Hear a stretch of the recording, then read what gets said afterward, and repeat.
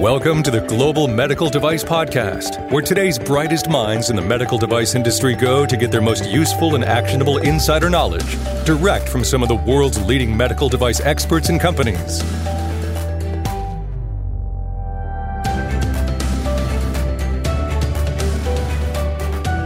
Curious if you've been reading some of these recent articles about this new fast track or this quick path to get products to market, an alternative to a 510K, if you will, from an FDA perspective. Some interesting reading, but as you read through this and the new FDA guidance document on least burdensome approach, I want you to think about one thing. Is there anything new here? Well, good news for you. Mike Drews and I dive into this topic on the next episode of the Global Medical Device Podcast.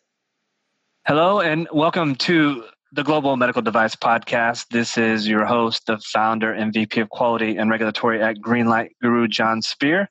And I'm excited to have my guest, Mike Drews, President of Vascular Sciences, join me today. Mike, how are you? I'm well, John. Thank you. Well, Mike, I know you're a big fan of regulatory strategy and for people to think for themselves, so to speak, when it comes to regulatory as a science and that sort of thing. And it's with that spirit in mind, really, that I was hoping we could dive into some recent news, I suppose. Specifically, there's been a few things that I've come across about a new draft guidance that FDA has around the least burdensome approach, concepts and principles that came out a few weeks ago.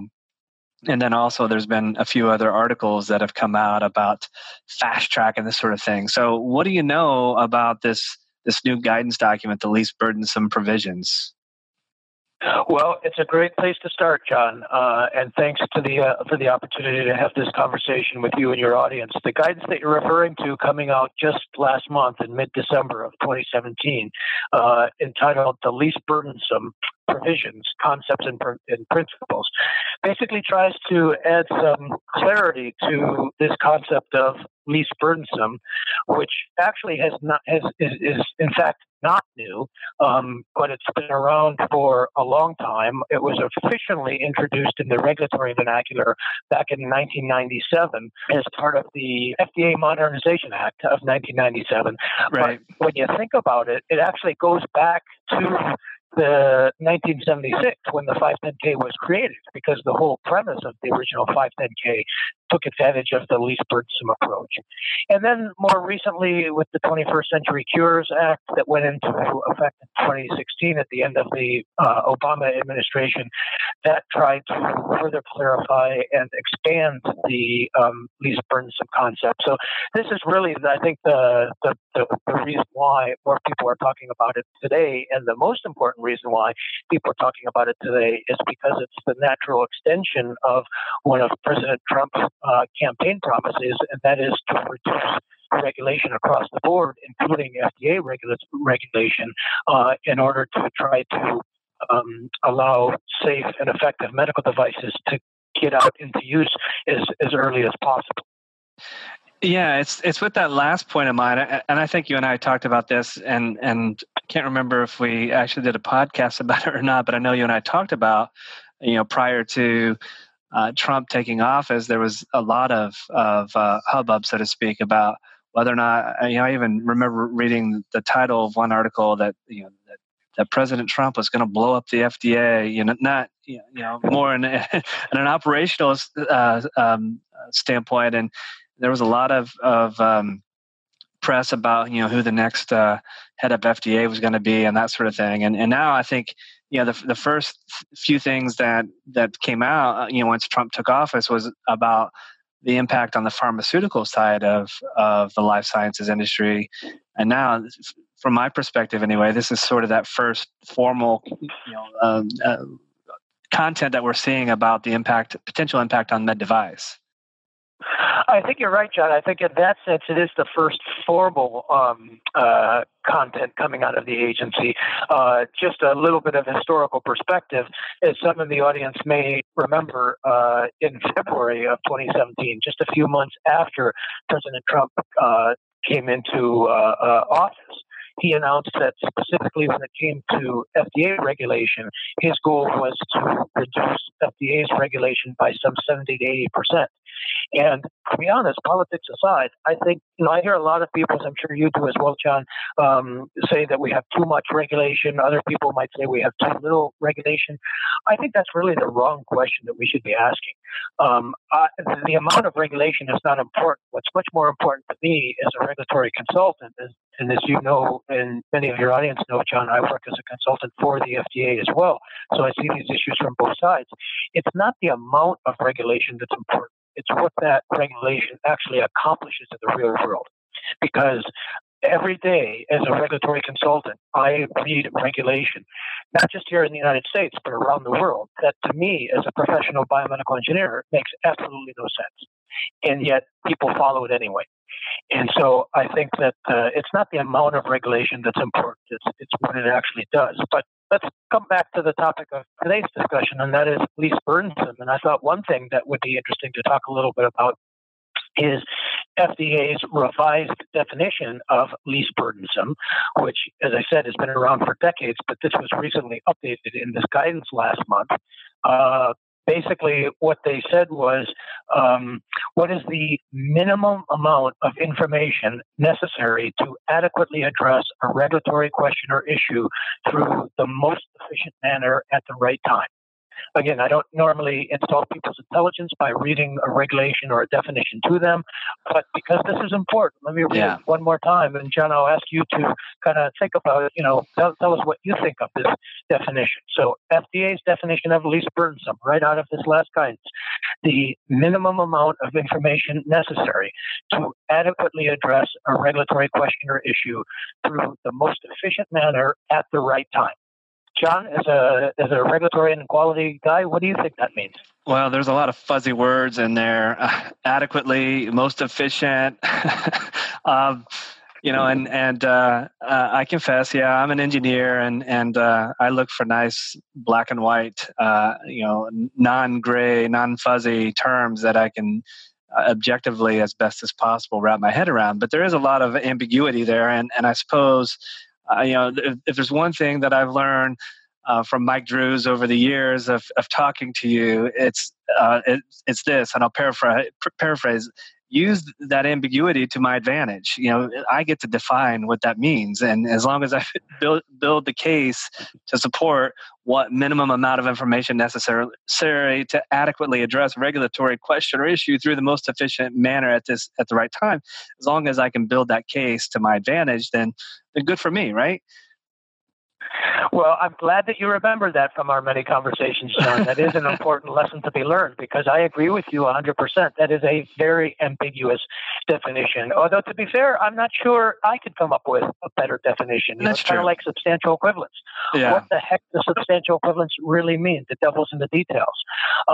It's also important to remember this is part of a broader initiative where FDA is trying to reduce the amount of clinical evidence that's required for approvals, in keeping with President Trump's vow to cut regulation. And I think this presents sort of an interesting difference between what's happening now in the United States versus in the EU. Yeah. As you know, in the EU, with the new MDRs going into effect, the EU is now expecting more clinical evidence, and yet here on this side of the pond, in many cases, FDA is saying, less clinical evidence, or perhaps, to be fair, maybe less clinical evidence pre-clearance or pre-approval, and more of that burden is being shifted towards once the product is on the market. Yeah, I came across a report. Boy, it's been a few weeks ago, but I did write a piece about it because it was really intriguing to me. I don't know, and it's probably a conversation for a different podcast, but there is some interest from FDA on patient-reported outcomes of devices, and when I read that, it seemed to me like I was confused, because almost the next day I was reading all these other articles about this alternate pathway to the 510K, and it seemed like there was a little bit of conflict happening. Like, is FDA going to be requiring more patient data? But at the same time, I'm reading that they're looking for this alternate pathway, and so as a practitioner, I was a bit a bit confused because, if I need to gather more patient data, then that doesn't necessarily mean a faster path. That usually means a slower path if I'm going to be subjected to that. And that's where, I think this conversation that you and I are having today is going to be helpful to the audience to, maybe give them a little bit of clarity on this, because there's a lot of conflicting information that's out there. And as you noted, all the changes with the EU medical device regulations, certainly it seems as though that's going to make it more challenging to get products to market by requiring more and more clinical data. Well, I think the topic of clinical data and how much clinical data that you need and when you collect it, either pre or post market, I think those are all great topics of discussion. We should definitely plan on having a future podcast specifically on that topic. But I suspect for your audience at the moment, John, because of this particular guidance, maybe we should delve into this quote unquote alternative pathway to the 510K. And what I think is kind of interesting is that it's being marketed. And by the way, in politics, there's just as much, spin as there are in medicine. It's being marketed as a new fast track to market for certain medical devices that have a potential reduction in the amount of safety data required for approval. As a result, this could save companies millions of dollars in testing and maybe take months or even years off the development time. So when we see announcements like that in the press, that's obviously going to capture people's attention. But John, do you think that this new alternative pathway to the 510K, is there anything new about it in your view? Mike, no. No, there's not. And like you said, there may be spin, but when you read headlines like, and this was one of the one that caught my attention, and good for the writer of the article, because they created a really good headline. But it said FDA medical device proposal may skirt the law. It's like, whoa, wait, what's that all about? And then you start reading, and you're like, oh well. This isn't new. It's maybe puts a little bit more emphasis on technical standards and that sort of data and information to demonstrate safety, rather than putting more weight on the predicate side of things. But by and large, I didn't read anything that was like, oh wow, this is revolutionary. It just seemed like it was very similar to what we've been accustomed to for many years now. What about you? And I agree with you. I mean, that was obviously a leading question, perhaps even a loaded question. But when you and I say it's not new, for the benefit of the audience, what is this exactly describing? It's an existing regulatory pathway to market, albeit a very uncommonly used pathway to market. But it is one of the types of 510K. What is being described in this guidance here? It reads to me like very much like what FDA already has with the abbreviated 510K. That's exactly right, John. Kudos to you. You hit the nail right on the head. This is exactly the abbreviated 510K. There is absolutely nothing new here. As I was thinking about our discussion today, I was constantly reminded of the old French philosopher. I don't remember his name, but he said, the more things change, the more they remain the same. The abbreviated 510K, the abbreviated 510K, which is not used very commonly, as you probably know, of all of the 3,000 to 5,000 510Ks that come onto the market every year, only about 4% of them come onto the market using the abbreviated pathway. About 70% are the traditional, about 22% are the spectral, and the remaining 4% or so are the abbreviated. That pathway has been around for a very long time, and it relies on a consensus standard. In other words, you're not showing that your device is substantially equivalent to another specific device, a predicate device. You're showing that your device is essentially substantially equivalent, and I'm using the definition of substantially equivalent a little bit loosely here. You're showing it's essentially substantially equivalent to a technology, a technological standard, a guidance document, something like that. So as I say in some of my regulatory courses, you can you can make an abbreviated 510K submission in only one sentence if you wanted to. All you would be required to do is say, my device conforms to this particular standard, and sign it and date it, and you're done. Now, of course, I would never make an abbreviated 510K submission that way, but that's exactly what the essence of the abbreviated 510K submission is. And by the way, because I get this question a lot from people, John, abbreviated doesn't necessarily mean what a lot of people think that it means. In other words, abbreviated does not mean faster or easier or anything like that. As a matter of fact, if you look at the RTA guidance, the refuse to accept guidance that came out about 2 years ago, the abbreviated 510K checklist is actually longer than the traditional 510K checklist. So there is some irony to that. Yeah. But nonetheless, what they're describing here is the abbreviated 510K. What do you think of that, John? Well, it is. You said it a moment ago. I mean, the spin factor seems to be a little bit at play.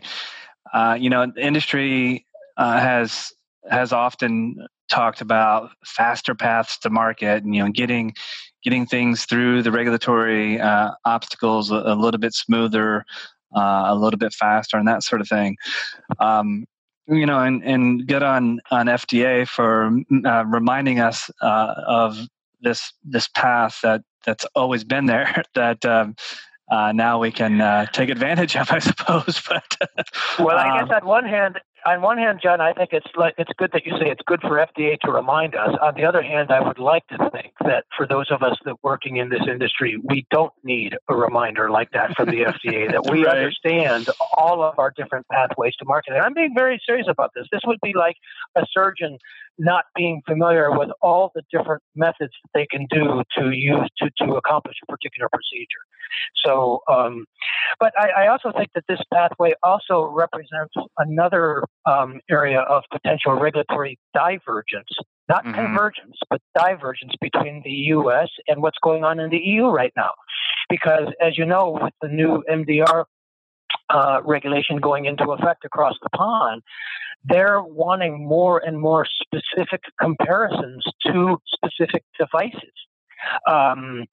Similar devices or reference devices, whatever you want to call it. And it seems like, at least in this particular case, for certain kinds of technologies, for certain kinds of devices, for lower risk kinds of devices, we're going away from that. So it seems to me that there might be, some differences that people are going to have to be aware of, depending on what side of the earth they happen to be dealing with at the time. Yeah, it's true. I mean, prior to the EU MDR going into effect, I mean, it was very possible that your product development and your regulatory strategy, I mean, they would, by and large, not exactly, but by and large, be in harmony with one another or in sync with one another. And now it definitely does seem like there's a divergence where you're going to have to have two different strategies, maybe more, depending on where in the world that you're going to be pursuing, your market opportunities. And, maybe, and this is speculative here, but maybe this is FDA's way of saying, hey, medical device companies who want to be innovative, remember that the most innovative opportunities that you have in the world to bring your product to market, maybe that's through FDA channels rather than other regulatory channels. I don't know. Like I said, that might be speculation. Well, I hate to say it, my friend, but I think you're starting to drink some of the Kool-Aid yourself. Let's think about this a little bit, because when we talk about innovative devices, innovative technologies, if there's already some sort of a guidance document, if there's already some sort of a consensus standard describing it, how innovative or new is it? I would argue that if there is already a guidance on it or a consensus standard on the technology, I'm sorry, that's not new. That's not innovative. Oftentimes I hear people say to me they're working on this new and novel medical device, and when they describe it to me in about 30 seconds, I quickly realize this is really not new or novel. So several years ago, I developed sort of my own little litmus test, and I perhaps have shared with you in one of our podcasts before, I'm not sure. If you think you're working on something truly new or novel, ask yourself the following 3 questions. Is there regulation on it? Is there guidance on it? Is there reimbursement for it? If the answer to any of those questions is yes, I'm sorry to burst your bubble, but you're not working on anything new or novel. Because at least in my book, one of the parts of the definition of new or novel means that you are doing something for the first time, or at least one of the first times. And as a result, there is no regulation, there is no guidance, there is no reimbursement for it. What do you think of that, John? Well, I feel like I just got put in my place by Mike Drews a little bit, but that's and it's a valid point. Well, that was not my intent. No, but it's a valid point. I mean, I guess what I was attempting to do is compare FDA regulatory versus EU regulatory, and I guess if the more innovative of the two approaches, at least in our current landscape, certainly seems to be more of an FDA approach. But touche. This goes back to some of the other things that we've talked about, and you did a webinar for Greenlight Guru recently on the topic of de novo. Folks, if Mike's right, if you want to be truly innovative, then you're considering you're probably going to be in a space like a de novo or PMA type of submission to bring your product to market, rather than a 510K abbreviated traditional and that sort of thing. So just keep that in mind. But it is interesting though that as you read these articles, and folks will share a lot of these with the content that accompanies the podcast. When you read it, some of the statements are really interesting that are in these articles. But as Mike and I have talked about here today, it's not really new. These are provisions that have been available to us for quite some time. And to Mike's comment a moment ago about the refuse to accept checklist for an abbreviated 510K, in fact being longer and more comprehensive than a traditional 510K, this is the message that I think we need to leave with, or make sure people understand. The burden of proof, to demonstrate that your product is safe, is still there. This is not cutting any corners or reducing, the types of things that we should be doing as good product developers, as good engineers. We still have that responsibility to the patients, to the caregivers who are going to be using our product, to be able to demonstrate that our product is in fact safe. I agree, John. That's an important message, and I would just amplify that. Let me be crystal clear. Let me be as pragmatic as I can. I have no problem with this alternative approach, this new approach, this abbreviated 510K. I don't care, quite frankly, what we call it. After all, Shakespeare said, "A rose by any other name still smells as sweet." So I don't care what we call it. What I care about is how we use it. So if a medical device company is developing a device based on well-established technology that's been around for a long time, technology that's used in a number of different devices, technology that is well understood, that has a history, and so on, I have no problem using these shortened, these abbreviated approaches, if you will, if you want to make a substantial equivalence argument to a technological standard. I have no problem with that. What I do have a bit of a problem with is there, let's be honest, there are some companies out there that might use this as an opportunity to go beyond that and to see this as just yet another loophole in the law, as an excuse not to do what you and I have talked about before, John, makes sense from a biology and an engineering perspective. I mean, at the end of the day, this should not be an excuse for sloppy engineering. I've been a huge fan of the abbreviated 510K for many, many years, long before this new guidance came out, long before President Trump took office. But it needs to be used properly. And I'm not, I just think, sometimes that just doesn't always happen the way that it should. Yeah, that's a really good point. And folks, like I said, it's we'll share a lot of the content that it's interesting. We'll share a link to the least burdensome guidance document, and you can feel free to form your own opinion. But Mike, any parting words to our audience before we wrap up today's conversation? Well, I'm surprised that you're going to give me the opportunity. Listen, as your audience who have listened to us before know, I'm a huge fan of doing what makes sense. And if something makes sense to me from a biology and an engineering perspective, I have absolutely no problem taking it to the FDA and sell it to them. As a matter of fact, I pride myself on not being the regulatory police. Let's face it, John, in many organizations, many companies many regulatory folks are just viewed as the police because they're constantly telling R&D and manufacturing other areas what they cannot do.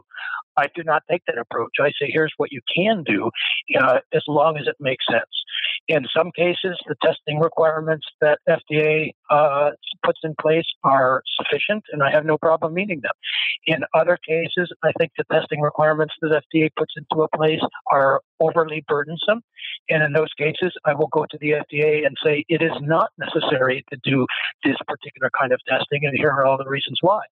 And yet, in some cases, I think the testing requirements that are in place by FDA are not sufficient as a professional biomedical engineer. And in those cases, I will go to the FDA and say, in addition to what testing that you're asking us to do, we are also doing this additional testing because this is the right thing to do from a biology and engineering perspective.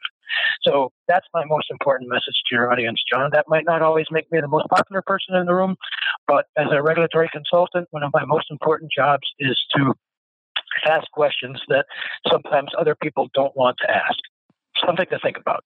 Yeah, it definitely is. And folks, the key thing here is use your brain, think for yourself. No one knows your product, your technology, at least I hope, better than you.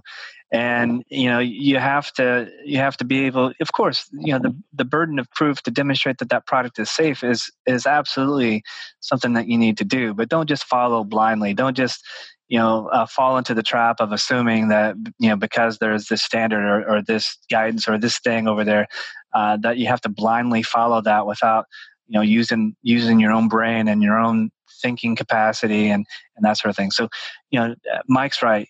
There's plenty of, I assume if you listen to all the podcasts and the webinars and the content that Mike and I have done over the years, that you can do this pretty well. You can figure out a path that makes most sense, and at the same time, reach out to Mike Drews at Vascular Sciences, or you can reach out to me at Greenlight Guru. If you have any questions or comments, we're here to help you. We want you to get your new products to market as quickly as possible. And, whether that means using a traditional 510K or an abbreviated 510K or a de novo path or whatever the path may be, you've got people in your corner who are here to help you with your sound regulatory strategy.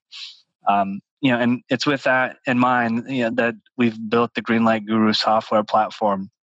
Our product has workflows to help you build that burden of proof through the design and development process, through design controls, through risk management.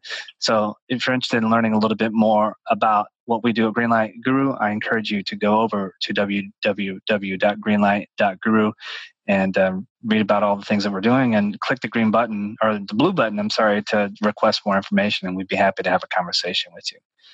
As always, thank my guest, Mike Drews from Vascular Sciences, for joining me on this conversation today. And I can assure you that we're going to have many more exciting conversations on the Global Medical Device Podcast.